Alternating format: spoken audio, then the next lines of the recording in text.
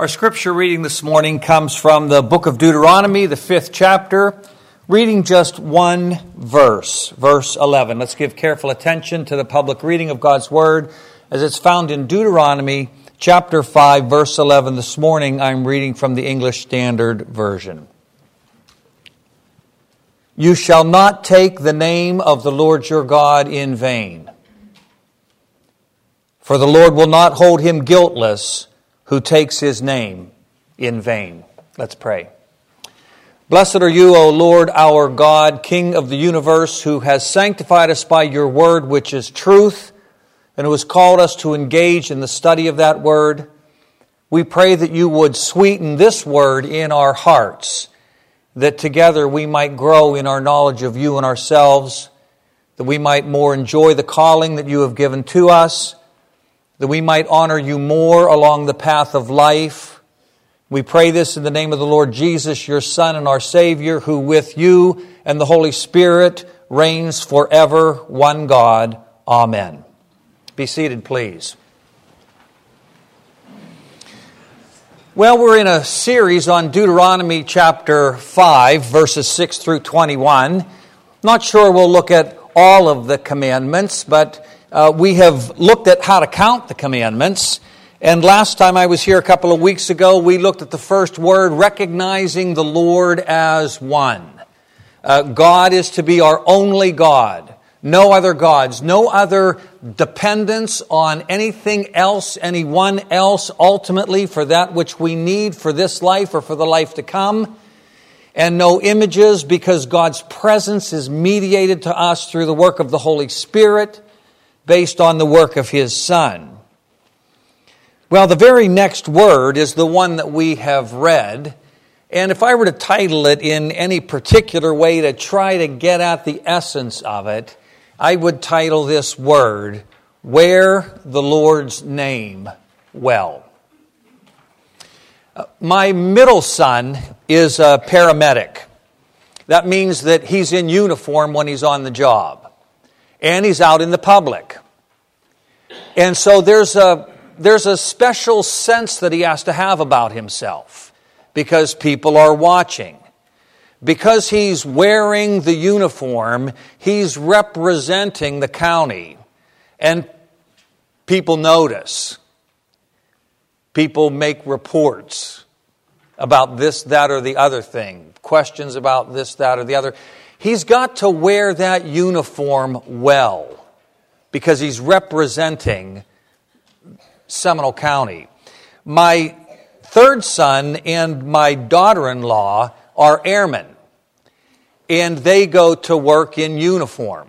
And when they're traveling from home to work, they stop in at a gas station, they have to wear their uniform well because they're representing the United States.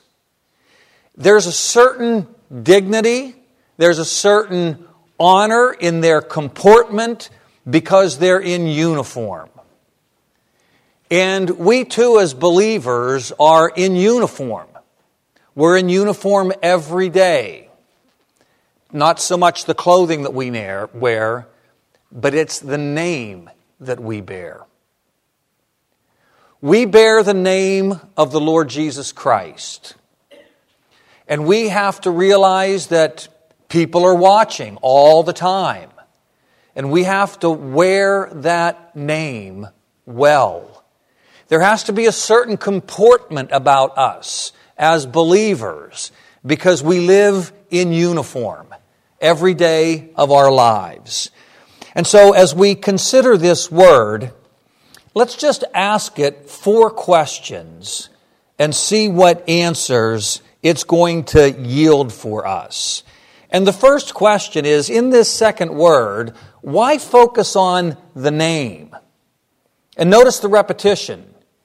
You shall not take the name of the Lord your God in vain, for God will not hold anyone guiltless who takes his name in vain. The name occurs twice in this one verse. There's a focus on the name. Why the focus on the name? Well, a couple of things here. In the Old Testament, names reflect one's character. I'll just give you a couple of examples. Remember when David was taking care of people before he was king, and he was taking care of this fellow who had an estate, and the guy's name was Nabal. And David needed some supplies, and he went to Nabal and said, I've been taking care of you, can you help us out with some supplies? And Nabal said no. And so David said, okay, get the soldiers, we're going to kill him and all of his men. And then Abigail comes out, the wife, Nabal's wife. And Abigail says, David, you have such a great reputation among the people. Don't soil your reputation by doing anything foolish like killing Mr. Foolish. Because Nabal in Hebrew means fool. Well, that's another whole story. I do find it hard to believe that any mother picked up this little baby and said, I'm going to call this one Fool. But in a cousin language, Nabal means prince. And I think that his name didn't mean fool, his name meant prince, but Abigail knew the connection and she was playing on the sound of the name. But the point is, Nabal, the name means fool, and what was his character? Foolish. Or we could look at the whole book of Ruth. Elimelech, my God is king. That's what his name says, but yet when there's trouble, he leaves the presence of God and goes to Moab. He's not living in keeping. His character doesn't match his name. What happens to Elimelech in Moab? Does anybody remember? He dies. He has two sons. One's named Machlon, sick, and one's named Chilion, come to nothing. What happened to both of these guys? See, they have no character. There's a woman named Naomi, pleasantness, because that's what her character is like, and that's what her whole life is like. But then because of her circumstances, she changes her name to Mara because she says down deep inside, I'm no longer pleasant, I am bitter. Orpah won't go. Orpah's stiff-necked. That's what her name means. Ruth sounds like the word for friend because of her character. She's that friend that sticks closer than a sister. Boaz, strength is in him because he's going to take care of his covenantal responsibilities. He's a man of really strong character. Then, you know the guy who didn't take care of his responsibilities in the story? Does anybody know his name? No, he doesn't have one. At least not in the story. Why doesn't he have a name in the story? Because he has no character. He has no character, so he's not given any name. And finally, the son that is born is named Obed, because what's he going to be all about? Obed means servant. He's going to take care of Naomi in her old life. Names reflect character. Names are much more trendy in our culture. Names come and names go. Names are popular, then they're not popular. We don't think much about the meaning of names and the connection between names and character, but in the Old Testament they did. Names were important for this reason. God's name reflects God's character. That's why this is the focus of the second word. Because as we know His name, we understand His character. And of course, we could do a whole series on the names of God, yes? And perhaps some of you at some point in the past sat through a short series of sermons, each one looking at one of the various names of God and how that name reflects something about the character of God. We might just reflect for a moment on 2 weeks ago when we talked about the reason for recognizing the Lord as one, and that's because He's a jealous God. Exodus chapter 34:14 says, my name is jealous because I am jealous. One of God's names is jealous because it reflects His deep passion to protect the relationship that He has with His bride. Or we might think of God's kind of most fundamental name from Exodus 3:14 when Moses said, you know, if I go and tell these people that some God sent me to get them out of Egypt, and they say, what's His name? What should I say? And God says, I am who I am. Now there's a little bit of mystery there, isn't it? It would be kind of like if I say to you, I'm a preacher, and you say, what is a preacher? And I said, well, a preacher is a preacher. I haven't really said much, have I? That's because God is incomprehensible. We can't fully know God. He is who He is, and there's a mystery of who God is. But I am in particular means that He is the God who is present with us. He's the God of Abraham and Isaac and Jacob. He's the God of the covenant, who not only transcends our highest thoughts, but walks with us and talks with us and lives so close to us. You know, throughout the Gospel of John, Jesus keeps saying what? I am. I am. I am the light of the world. I am the bread of life. And at one point in John chapter 18, verse 5, they were asking Jesus about who He was, and He said, well, our translations say, I am He. Are you the one? And our translations say, I am He. They add that He for good English, but in Greek it just says, I am. Because Jesus is identifying Himself with the I am of the Old Testament. He doesn't say in that particular text, hey, I want you to know that I'm God. You know, the God of the Old Testament, I'm the God of the Old Testament. He just says, I am. And of course, what did the people in His presence do? They fell backward. They got it. That Jesus was saying that He is the God of Abraham, of Isaac, and of Jacob. Of course, we could multiply examples, but the reason for the focus on the name is because the name reflects the character. God's name reflects His character. And just think about the Lord's Prayer. What's the first thing that we ask in the Lord's Prayer? Hallowed be your name. See, Jesus got this. Kind of goes without saying, doesn't it? Jesus got this need to wear the Lord's name well. And so He says, after acknowledging who God is, our Father, close to us, in heaven, sovereign over the whole universe, the first thing we say is, may we wear your name well. May your name be hallowed in us, in the way in which we live. Why the focus on the name? Because the name is the character. This is why Deuteronomy and other books in the Old Testament will say things like, I will cause my name to dwell in the temple. Well, it wasn't like there was going to be a plaque there with the name written on it. God could have very well said, I myself in the fullness of my character will dwell in the temple. But the way He says that is, my name. Because the name is the character. Now the second question, what does lift up the name mean? That's a rather wooden translation of the Hebrew text. You shall not lift up the name of the Lord your God. Now if you have an NIV in front of you, it says you shall not misuse the name. And that's a pretty good translation because this text is talking about misusing the name, but it doesn't give us very much insight into what that means or how it's possible to misuse the name.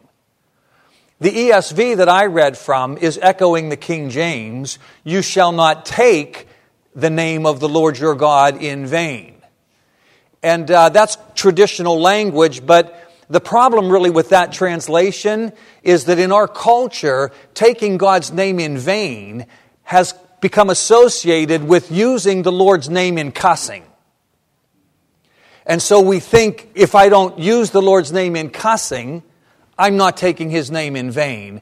And that's a misunderstanding, a very profound misunderstanding of the text. So the Hebrew text just woodenly says, take up the name. What does it mean to take up the name? Well, let's look at two texts. Turn with me to Psalm 16 and verse 4.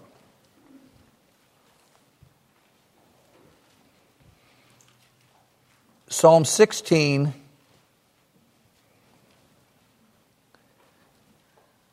verse 4. This is talking about people who do not worship God alone, but who worship false gods. The sorrows of those who run after another god shall multiply. See, they're not keeping the first word, are they? Their drink offerings of blood I will not pour out, or take up their name, exact same expression as in the Ten Commandments, or take up their name on my lips. Isn't it interesting that these folks are failing in two ways? They're violating the first word, they're going after other gods, and they're then taking up the name of these gods on their lips. They're violating the second word as well. What does it mean to take up the name on the lips? It means to confess allegiance to that name. To take up the name is to confess allegiance. See, they're running after other gods. They're saying these other gods are the ones that I'm going to depend on. They're the ones that I'm going to be loyal to. They're the ones that I'm going to bow down to. They're the ones that I am going to serve. They're the ones who are going to stand in the place of the great first word. I'm confessing their name as the one to whom I give my allegiance, my loyalty. Those gods are my covenant gods. That's what it means to take up the name. To take up the name on your lips means to confess that this or that God is your God, to whom you owe your allegiance, your loyalty, your love. Let's look at another text, Exodus 23:13. Exodus chapter 23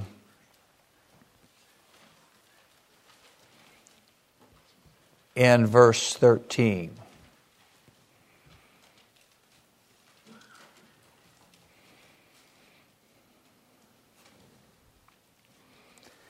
Pay attention to all that I have said to you, and make no mention of the names of other gods, nor let it be heard on your lips. Make no mention of other gods. That is, don't assert things to be true about those other gods when they're not true. Don't let their names be heard on your lips. Now, this does not mean that don't take up their names on your lips. This does not mean that an ancient Israelite was not to ever utter the name of another god. Because the prophets, God Himself, they utter the names of other gods. But when they utter names of other gods, they're not asserting false truths about those gods, that those gods are true, that they're the ones that you should bow down to, that they're the ones that you should worship, that they're the ones that you should serve. When they do mention the other gods, it's always they're false. No loyalty to them, no allegiance to them, no following after them. So why the focus on the name? Because the name is the character of God. And what does it mean to take up the name? To take up the name simply means to confess that that name is the name of the true and living God, your God, to whom you owe allegiance, loyalty, and love. Now, the third question is, what does in vain mean? Why does the text say, do not take up God's name in vain? And while cussing with God's name is certainly part of this, it's a part, and it's nowhere near the whole of this. What does in vain mean? I would put it this way. In vain means without a corresponding lifestyle. To take up God's name in vain means to confess that He is your God and then to live as if He isn't. To take His name in vain is to say He's your God and you're going to be loyal to Him. You're going to love Him with all your heart, with all your soul, and with all your strength, and then fail to do that. That's what it means to take up God's name in vain. It means to confess Him as your Lord without a corresponding lifestyle. Now, where do I get this idea? Turn with me to Psalm 50 and verse 16.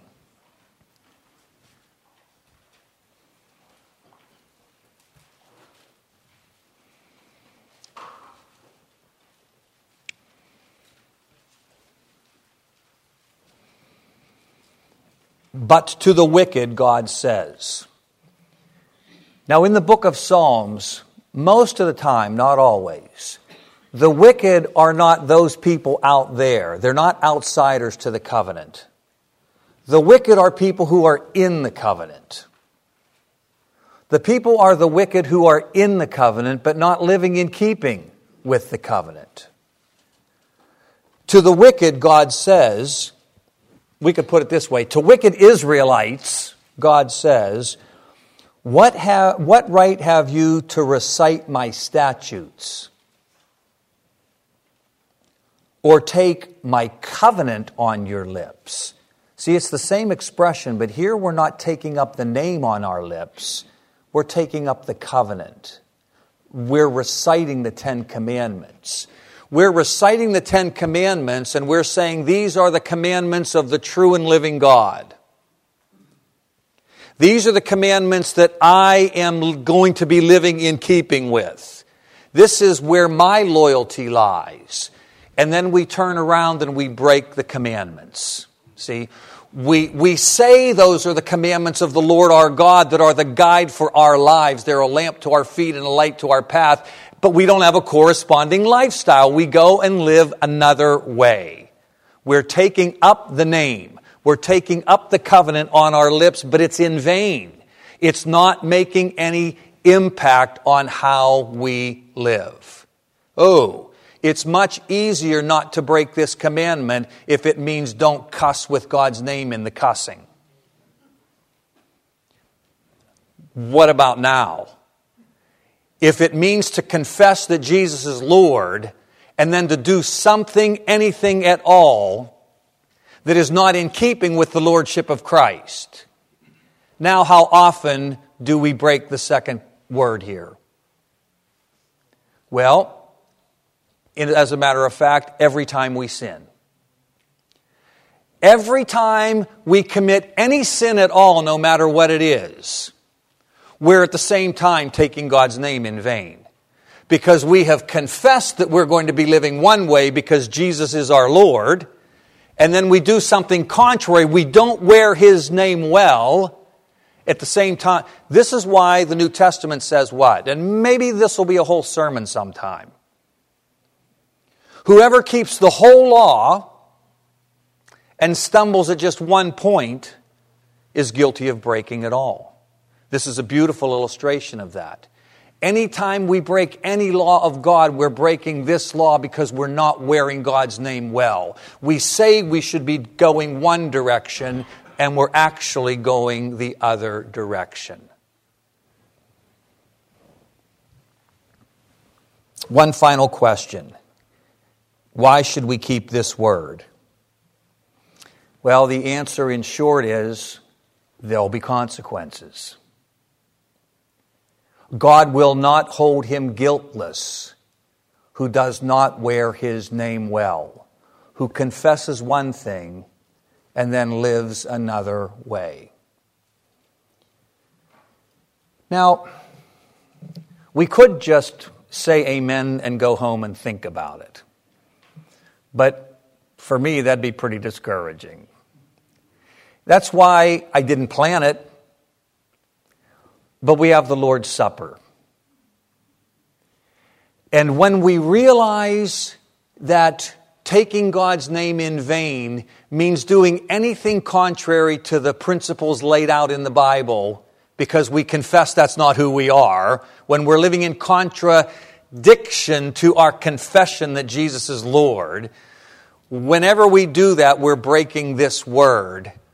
And when then God says there are going to be consequences if you do it, we say, where's there any hope?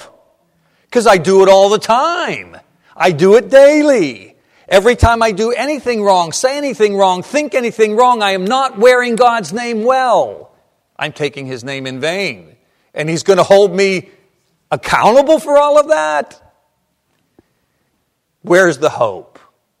The hope is in the supper. See, there are consequences because God is just. If the supper means anything to us at all, it simply tells us that Jesus took care of the consequences for us. He did.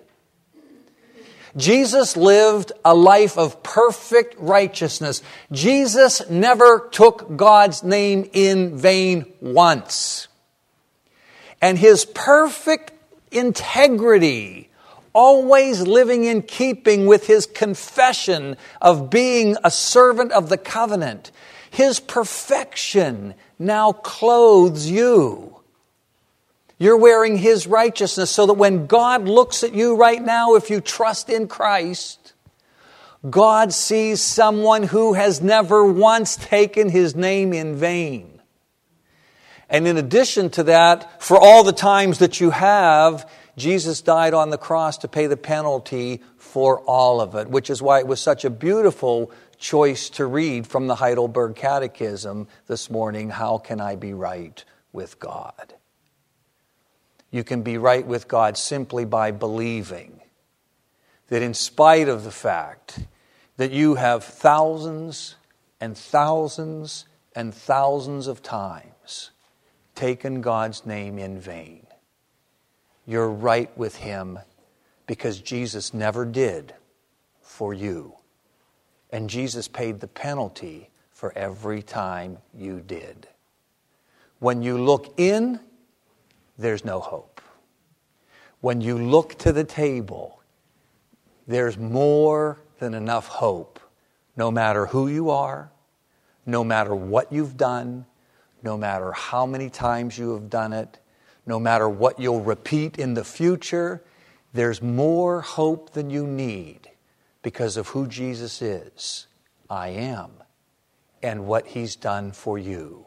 Lived a perfect life, died on the cross, raised from the dead for your justification, ascended to the Father's right hand where he's praying for you right now. He's praying that you will believe that you're right with God through faith in him and him alone. And he's praying that you will become people who more and more and more in the ebb and flow of life learn to wear God's name well. Let's pray. Father, we thank you for this word, which is a lamp to our feet and a light to our path. We pray, Holy Spirit, that you would write this word on our hearts, that we might continue as the people of God to grow in wearing your name well for your honor and for the benefit of all who watch our lives, now and forevermore. Amen.